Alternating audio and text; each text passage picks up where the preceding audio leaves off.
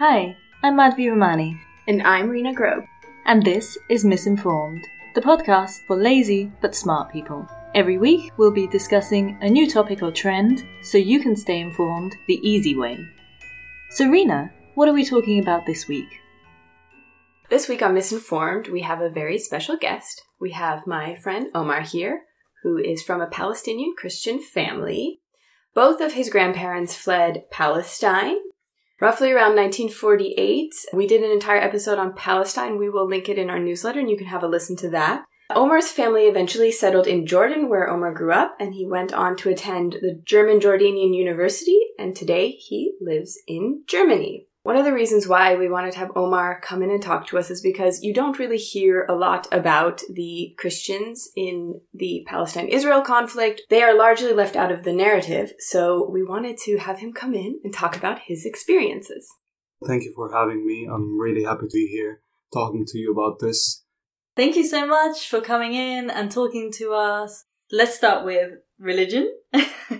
Like a very nice light topic to start with, right? One of the three things you never talk about: religion, politics, and sex. We start with religion. Can you tell us about the particular religious communities that you grew up in? In the Middle East, we have a significant Christian presence. We have predominantly Catholics and Orthodox, but we also have, depending on the different regions, you have also different segments and types of Christianity there. So personally, I'm half-half. So my mother's side of the family is Orthodox and my father's side is Catholic. Is that normal or okay for Catholics to marry Orthodox? Yeah, I would say so. Probably maybe 100 years back, it was slightly frowned upon, but it happened. But nowadays, it's definitely acceptable. It's completely fine. And how do the two differ? Good did question. You notice? Great. Yeah. But did you notice any noticeable differences growing up, or was it just all Christianity? No, it's all just Christianity. So the only difference is that the Catholics, there's the Pope and, the center is in Rome and so on. But with Orthodox, it's also an Eastern approach. So emphasis on, Greece and the church being there. So it's just some different traditions there, but definitely same belief. And so your grandparents, was it both sets of grandparents were forced from Palestine in around 1948? Can you tell us about this journey and what happened? My 4 grandparents were all born in Palestine. 2 of them were born in Jaffa, Palestine, and 2 were born in Jerusalem, Palestine. Roughly around 1948, so none of them were married by that time. They all got married in Jordan later on. But roughly around that time, they had changes in their lives, definitely. So I can give you an example of my grandfather who's from Jaffa. His family, he was at that time even studying in Beirut, Lebanon. And his family, when 1948 Nakba happened, they had to move out of Jaffa. So they went and stayed for 3 months on the Egyptian border, first of all. Then after that, they went into Cairo. Then they couldn't really find a job there. His father couldn't really find something immediate, so they had to relocate and they went to Amman, Jordan. And he was the only one who left with his father because he was old enough to work and to support. But his younger brothers were all attending school in Cairo. As for my grandma, for example, his eventually wife, her family was in Jerusalem, and her father was a teacher and also the head of the choir in one of the churches in Jerusalem. And when it happened, they first moved to a small town next to Jerusalem called Birzeit, because it was more safe there. And actually, when Nakba happened, they had to sleep for a month in the church itself because they perceived that it would be more safe to sleep in the church. And then they had to relocate back and went to Birzeit, which is a small town. So she grew up still there for probably 8 years more. And then when she wanted to also find a job, she relocated to Jordan. But her parents stayed until 1967. Almost in Palestine, in Birzeit. And you can also see that how, families got separated during that. So it had a big effect. And also same for my other grandparents as well. They all had a similar story of how it affected them all. But eventually they all settled in Jordan and worked there and got married there. And But the biggest tragedy is that also the families got separated. Do you have anyone that you know is still in Palestine? Yes, we don't have a relationship with them necessarily, but for example, my grandfather's brother, who was from Jerusalem, so other grandfather, his brother and I think his basically sons and grandchildren by now, some of them stayed in Jerusalem. And they have a business of running hotels, quite successful, so they stayed there.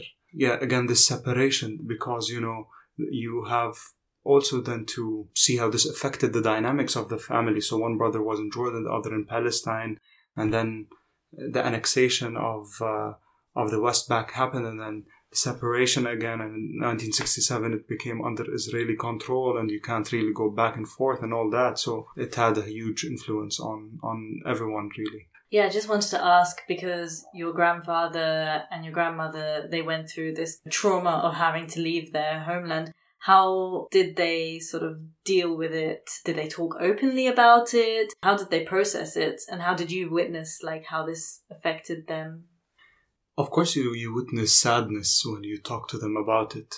And they do talk about it quite frequently, I don't think they truly dealt with the trauma successfully, to be honest, because you can see that they were not ready for something this tragic, this sudden, because basically they had to literally pick up and leave, leaving literally everything behind.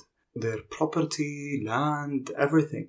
Jobs, friends, everything was left behind. They had to start completely from scratch. And the mentality at first when they left was like, we'll be there in a week. They thought it's just something, something small in which in a week they might be there. Time just passed by. So my grandma, who was a 9-year-old in the church, sleeping and just listening to bombs and fights around her, probably was, of course, an afraid young girl with her parents back then. But there was always this hope that her father can go back to be, the school teacher, working with the choir, all that. Same for her, the places they grew up in, they had to completely start over. And even when they moved to Jordan, Jordan, first of all, is a country with almost probably 60% of the population is originally Palestinian. You can see, growing up in Jordan, you can collectively feel that sadness and anger as well. Because, the feeling is that the world entirely, gave up on the cause and no one cares. And I think this type of sadness and feeling neglected definitely has long-term effects. My grandma, bless her soul, is still alive, but yeah, she suffers from a dementia, and it's extremely tough to see her like that. And I'm a firm believer that this was influenced by all the tragedies that happened in her life. Because, as I said, it did not just affect her when she was a 9-year-old, it continued affecting her. Her brothers, her parents were always in different countries. Growing up, her children weren't with her as well in many cases. Her family isn't around sometimes, and this affects you, especially for people who are extremely family-oriented. And even the fact me being here in Germany now is maybe an extension of that.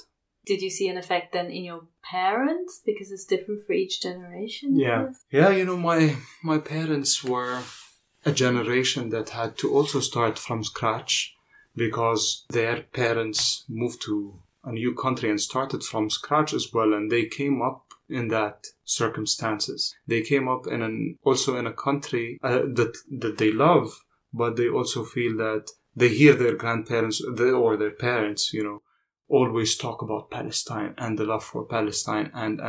So that definitely also gets to them. So I've never been, of course, to Palestine, but you just feel it so deeply just by seeing the love that it represents for your grandparents and for the entire community and everyone you actually meet in Jordan. So this, of course, rubs on them. And they also have to live with that and to grow up in their schools, always talking about that. And there's always, this hope that never materializes. And they lived that. They lived that more than I do, definitely. Probably I grew up in an age where there's no hope somehow about a Palestinian victory, unfortunately saying. But they probably grew up with that hope and they witnessed a lot of it disappear. and they witnessed, feeling abandoned by the world and neglected, and they definitely got affected by that. So as a generation, not as individuals, they definitely felt that they have been, neglected, and the hopes have slightly gone away. I was going to ask, do you believe in a victory? Yes, I do. Eventually. I think if you don't, then things are meaningless. So you have to have hope sometimes that justice, in a way, will eventually prevail. Especially if you look back in history, you look at especially that region of the world and see the conflicts that have happened all over the years, You start seeing that 75 years is an extremely long period of time. But you do believe that, and you see it, that things can change. But people have to put in the work. But things always change, and you always have to have hope. One of the things that Rina told me, she said that you couldn't go back to Palestine. Is that true? To be honest, I don't really know. Now I'm a Jordanian, so there are different types or this affected people differently. So people who went to Jordan, and not all of them, got Jordanian passports. Because, you had this, whole thing of the West Bank and the annexation of the West Bank and so on. So if you basically moved prior, you would get a Jordanian passport. But if not, and you became a refugee basically after that, you won't get a passport. So you have many people up until today living in, refugee camps where the situation isn't great, of course. And you don't have any official paperwork. So you have 0 passports. A generation was born like that and continues to live like that. And when you don't have a passport, you don't work. And when you don't work, you're always destined to live a bad life. Bad conditions where you don't really have an opportunity to at least give it your best and try to educate yourself and do something on your own, because you really don't have that right. Yeah. In Jordan is probably the best country when it comes to, maybe I'm biased here, but to the Palestinian cause when it comes to how refugees are treated. You look at other countries in the region or in the West, and that was never the case. Until now, you find people in extremely bad conditions. Why do you think Jordan had a different approach? If you go back to the separation anyway of the entire region, of how it all happened, this might be a long story anyway, but go for it. So back in 1915, when it was about the time for the First World War, there was this Ottoman Empire in the region, of course. To an extent, many Arab nationalists felt that they were mistreated by the Ottoman Empire, and Britain had its own interests in the region. And when it came about to what happens there, they wanted to see what they can do about it. And then they talked to Sharif Hussein, who was the biggest role, let's say, a person can have, and he was the Sharif of Mecca, at that time. And there was this, letters back and forth, this correspondence between him and a guy called McMahon, who was from Britain at that time, and he was one of the leading figures, and McMahon was asking him to join or to do some sort of an uprising against the Ottoman Empire. Eventually, when they were doing that, he accepted. So Sharif Hussein accepted based on the borders of the new Arab country to be under what is currently now Turkey. So basically Syria, Lebanon, Palestine, Jordan, Iraq, and the entire Gulf. And that was supposed to be the country. And the uprising started, but eventually after that, there was this Balfour Declaration. And Balfour Declaration is, about giving Zionists or the Jews a country in Palestine as, a home. And at the same time also, which was unknown to Sharif Hussein at that time, there was this Sykes-Picot, who were 2 generals in the British and French army, in which they divided the entire region a bit to the borders of the countries we know today. And at that time, France took Syria and Lebanon, Iraq, Jordan, Palestine, Britain took them basically. At first, basically, to an extent, Britain did not basically live up to their promise to Sharif Hussein, and in order to basically maybe give something in return, they put one of his children, Faisal, as a king of Iraq, and the other one as the king of Jordan. and Sharif Hussein remained in Hijaz, which was half Saudi Arabia, which is the western part of Saudi Arabia. And you had the other eastern part of Saudi Arabia, which was Najd. And Najd was, so they were somehow different areas in Saudi Arabia. After this all unfolded, they told Sharif Hussein that they wanted to pay him off to basically sign on the Balfour Declaration and to give Palestine, but he disapproved. Eventually, they supported the Najd ruler at that time, who is called Saud, and basically he took over and unified what is currently Saudi Arabia. So Saud, and that's where basically the name Saudi comes from, which is the name of the first king, Saud. Anyway, going back to Palestine and why Jordan is extremely close. Jordan was first not a country, it was an emirate. And it was called Transjordan because of the Jordan River. Okay, so it was to an extent at first a no man's land, and the population in Jordan was 200,000 people only. And that was in 1921, let's say, roughly around that time, when the segmentation of the countries actually happened. And Palestine was a mandate, and Jordan was under the rule of, or not the rule, but under the supervision, let's say, of the mandate of Palestine. So somehow Jordan was part of the mandate, so to say.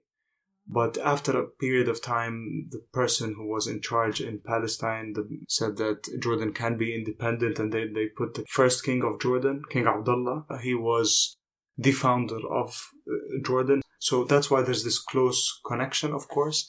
But more so to say later on, 1948, when it happened, after that, the West Bank, what you now know as the West Bank, was under Jordanian rule.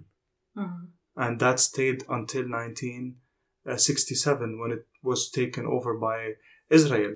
So that's why you have also this close relationship. And in many cases, when 1948 happened, people in the West Bank were offered the Jordanian citizenship when it became under the Jordanian rule. So you have a Jordanian passport? Yes. But you've never tried to go to Palestine because... No, it would be too sad to go to Palestine under those situations and it would be extremely difficult even if I try to. I'm not sure if you're allowed or if you're given the...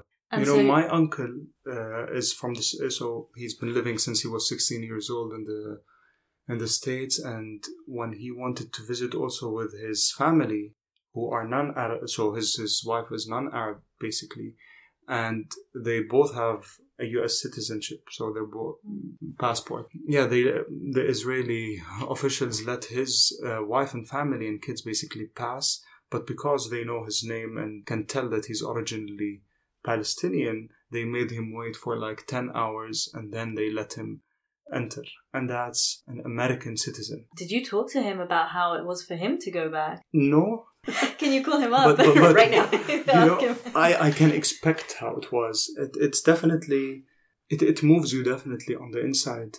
I sometimes, or not sometimes, whenever I go back home to Jordan, I travel, of course, over Palestine, and the feeling I get just by flying over there, looking at the Mediterranean and looking at the entire coast, and just imagining that my grandfather, was who told me so much stories about fishing in the sea and how it felt for him, and always explaining, and you can see the love in his eyes when he talked about it. Just imagining that I could have been there, and in probably 5 minutes, you're over already Jordan. You can't imagine how close in proximity it is. It takes an 11-minute helicopter ride to go from Amman to Jerusalem. Probably like a 40-minute drive by car. And your parents also have never been? Actually, my father, he was born in Jordan in 1963, but he then moved back to Jerusalem and lived there for, I think, 7-8 years, but then things became extremely dangerous and his parents started, so my grandparents started fearing for the safety of their children because they started seeing that it became a bit too dangerous, and they basically decided to move back to Jordan. Does he talk about this time? Or? Yes, he loved, I don't know how. He was extremely young, but he remembers a lot, and he was extremely fond of it, and talks always about, Jerusalem and the old city and the streets there, and remembers names and shops and food and extremely small details he remembers. And it's extremely fascinating to me how he left there probably as a 10-year-old, and he remembers all that still. So in terms of identity, you have a lot of different things coming into play. How do you identify? Because you have like Palestine, Jordan, Christianity, Arab, how do you feel, or what do you identify with? I feel identity in many cases might be dynamic, especially growing up. You grow up in a situation where you sometimes just focus on what you do now, and you see yourself as one thing, and you eventually grow up and redefine and educate yourself and see things differently. I definitely see myself first off as an Arab, then a Palestinian, Jordanian, and lastly Christian. Mm-hmm. Christianity is a belief system, it's a religion, it's culture, or part of culture. So it's something between you and your belief system, who you are on the inside. Has nothing to do with, the exterior, who you are on the outside, who you are in connection to the people around you. And I definitely relate more to that connection. Not that I don't believe necessarily in religion, but I just, see myself more as, first off, as an Arab, because why should I necessarily believe in borders that were forced on me and on my people? And then as a Palestinian, Jordanian, maybe even more Mediterranean, let's say, or Levantine, and then a Christian. And now you're in Germany, like whole other new country, because there's not enough. How do you feel in Germany? Is there, I don't know, does it play into your identity? Of course, our experiences shape us, and I definitely am shaped by Germany, definitely because I've lived here in total for 5 years almost. So it definitely affects and shapes who I am today. And I love it here. But does it come into play with who I am on the inside and identity? It shapes maybe my way of thinking sometimes about some things, but not necessarily changing the identity. Because for me, identity has a lot to do also with who you are on the core, with family, with values. And those things don't change, really. We were talking about how the way that the conflict specifically between Palestine and Israel is sort of reported in, we wanted to know was are there a lot of prejudices or gaps in knowledge you've encountered here in Germany, either, in the way it's reported, it's talked about, the way it's framed? This is an extremely important point. The Palestinian-Israeli, it's not a conflict. Usually, this is one thing anyway, right? We always read Palestinian-Israeli conflict, but it's not a conflict. This is colonialism. So we should start using the right words to represent it. It is shaped as if it's a religious war, it's definitely not. Back in the day, there were Christian, Muslim, and Jewish Palestinians living in Palestine, all together, peacefully. So it's not about religion. This is colonialism. This is a separation of a nation. This is, influence from the West to separate and to control and to divide for their own sake. This is not done for anyone else's sake.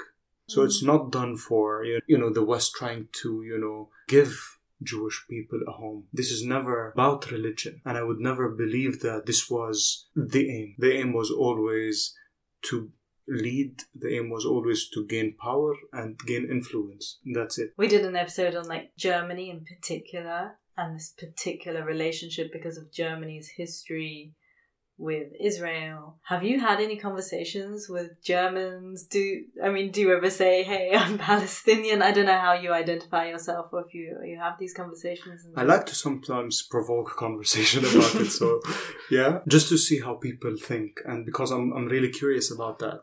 And in many cases, depends on who I'm talking to, but in many cases, I feel some sort of, that this is a taboo topic, and Israel is a taboo topic, because I feel many Germans feel this guilt towards the topic, where it's a completely unrelated matter. And I feel here we have to think as humans, to be honest, not anything beyond that, because what world do we want to live in? Do we want to live in a world in which we first are self-righteous, in which we allow things for others and ourselves that we don't allow for everyone? Do we want to live in a world where we say and claim that we are for equal rights for everyone and so on, and then we can see right in front of our eyes people suffer and not given rights for self-determination for 75 years, where individuals cannot even have the basic rights of finding a decent job because they don't have any reason for identity, where an entire culture and a population is being ethnically cleansed. We sit and we watch that happen, and then we claim that we are for human rights and equal opportunities and. I think people should be more brave, should be more honest with themselves first of all, and then more vocal about how they see things. If you want to look at it from your own perspective as a German, then you can say, yes, we did, or this happened in the past, but we can also see other people suffering today. And because we witnessed that firsthand, we don't want other people to go through that. Now, even if we're outside of the equation and we're not playing necessarily any direct role, we should be a world leader in not letting that happen again. Mm-hmm. And now it unfortunately is on the opposite end. People can be complicit by being silent. People can be complicit by not allowing, for example, some months ago when the journalist Shireen Abu Akleh was murdered by a soldier, where the government here did not, for example, allow the demonstrations to take place. How can we be for open rights, for equal rights, and have an open mind if we don't treat people actually equally and we don't give everyone a fair chance and an equal chance? It's a lot to live with. I was just thinking, I think it's a lot to carry, right? Because this is your people, and it's being ignored largely as well. And there's a constant discrimination going on, a constant sort of, ignoring of this problem. While of course there are many other problems in the world, and they also, everything deserves equal time. However, Palestine is really special in this way, right? Because it just gets completely looked over in this sense. So it must be a lot to carry with you. I don't know. I think it's because it has been going on for our entire lifetimes, right? So 75 years this has been going on. So people probably just got used to it and therefore don't care anymore, or don't put a spotlight to solve the issue just because, it's been there for a long time. But does it actually mean that we turn a blind eye and just allow things to happen? I did this interview with Nicholas Frank, he's the son of a very prominent Nazi. He was saying about, if you want to see the level of discomfort, because his whole theory is that actually the Germans didn't really deal with what happened with the Holocaust very well, in their own families, nobody talked about it. And he said, if you want to see how well we've dealt with it, you just mention Israel, Jews, anything, Holocaust, any of these words at a dinner table, and everyone falls silent. And the silence, I think, in Germany. What's her name? Her name's Deborah Feldman. She's an American journalist. She's, her family fled Germany and settled in the US. And she wrote this truly amazing article that I've been trying to find and can't find it in the Stern about how Aufarbeitung, what Germany did, actually had the opposite effect. So basically, the fact that the German state did Aufarbeitung meant that each individual person could be relieved of their individual guilt. So we've done the grieving, we've done the, we've had the guilt. So I'm now released of my responsibility of what happened at that time. That's what he said. He said, we did it well on a history level, but then when it comes to individual Germans, they just don't know, they really close up because they don't know, because they also are scared of being anti-Semitic and stuff, right? So this is a big problem, and they haven't thought it through, they haven't figured it out within themselves how they deal with this past and this guilt. So I think, and that's exactly the point, is what is the learning outcome that we should all take from that experience? Should we all just accept it and say, okay, it happened, then we shouldn't do it to those people again? Or should we just say, we need to be better humans, we need to treat everyone with the same approach, we need to be braver, we need to stop people when they're wrong, even if we feel that, they were once on the other end of the spectrum, we should now give them a free pass for everything because of how guilty we feel. You know, the learning outcome should be that let's not have that happen in the world again. I think Liana said it best. Liana came on to talk about the Philippines. We get everyone to say 3 things you can do this week to be a better person at the end of each podcast. And one of her things, and I think she said it so articulately, was like, history, it repeats itself. It just doesn't come through the same door. So just because we think, hey, you know, never again with the Holocaust, it doesn't mean it's going to take the shape of anti-Semitism again. It could take, the same thing could take the shape as Islamophobia, for example, or something like this. A lot of people don't think that about, like, oh, it's the same structural, systematic problem, but just applied in different contexts. I think context and a little bit of a leap of imagination maybe is needed. And if we say never again, we should generalize this. Yeah. And we shouldn't just say never again when we're involved. Which, if you take a look at the world, never again is, no, right about now. Yeah. I would just like to stress out again that, you know, it's not a religious war. We lived 1,000 years ago almost, the Crusades, in which everyone was made to believe that we're fighting in the name of Christianity and so on and so forth. And it wasn't that. It was also the same that we're seeing now almost 1,000 years later. Religion is being used as a tool to control the minds of the masses, of people who don't necessarily follow up and aren't really into politics and so on.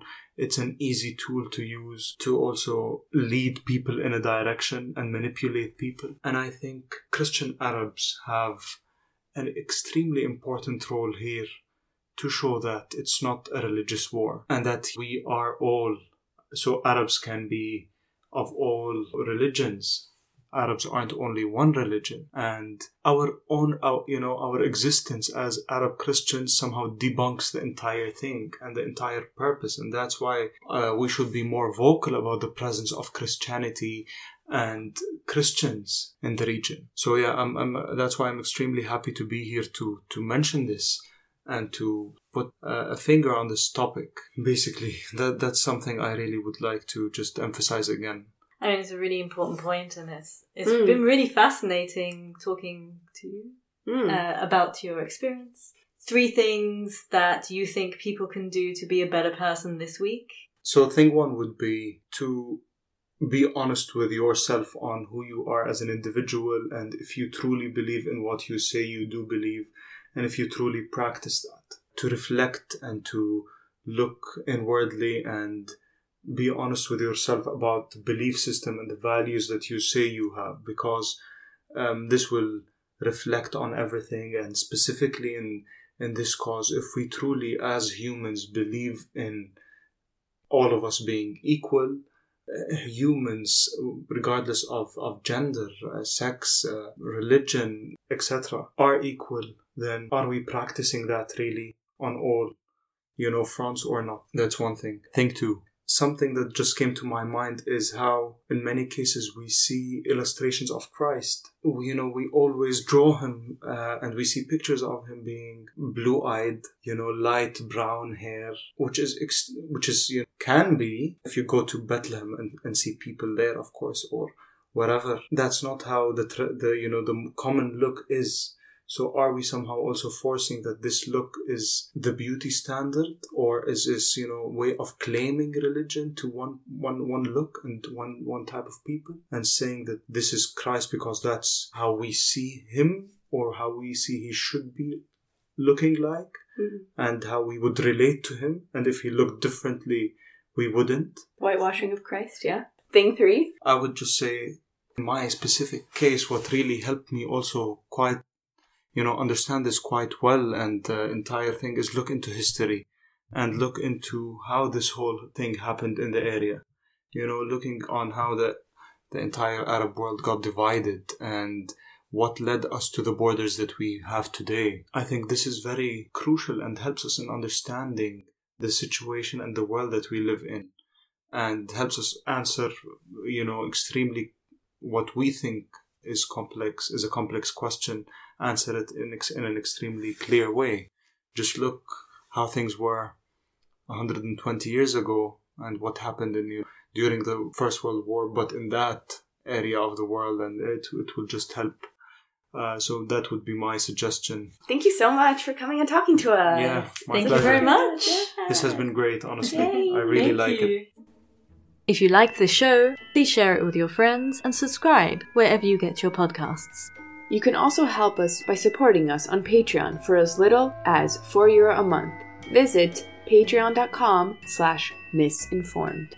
For links to all our sources and for our personal tips on what to watch and read, subscribe to our weekly newsletter at misinformed.substack.com. You can follow us on Instagram at @the_miss_informed or email us your feedback, requests, or just to say hi. misinformed.podcast@gmail.com. We would love to hear from you.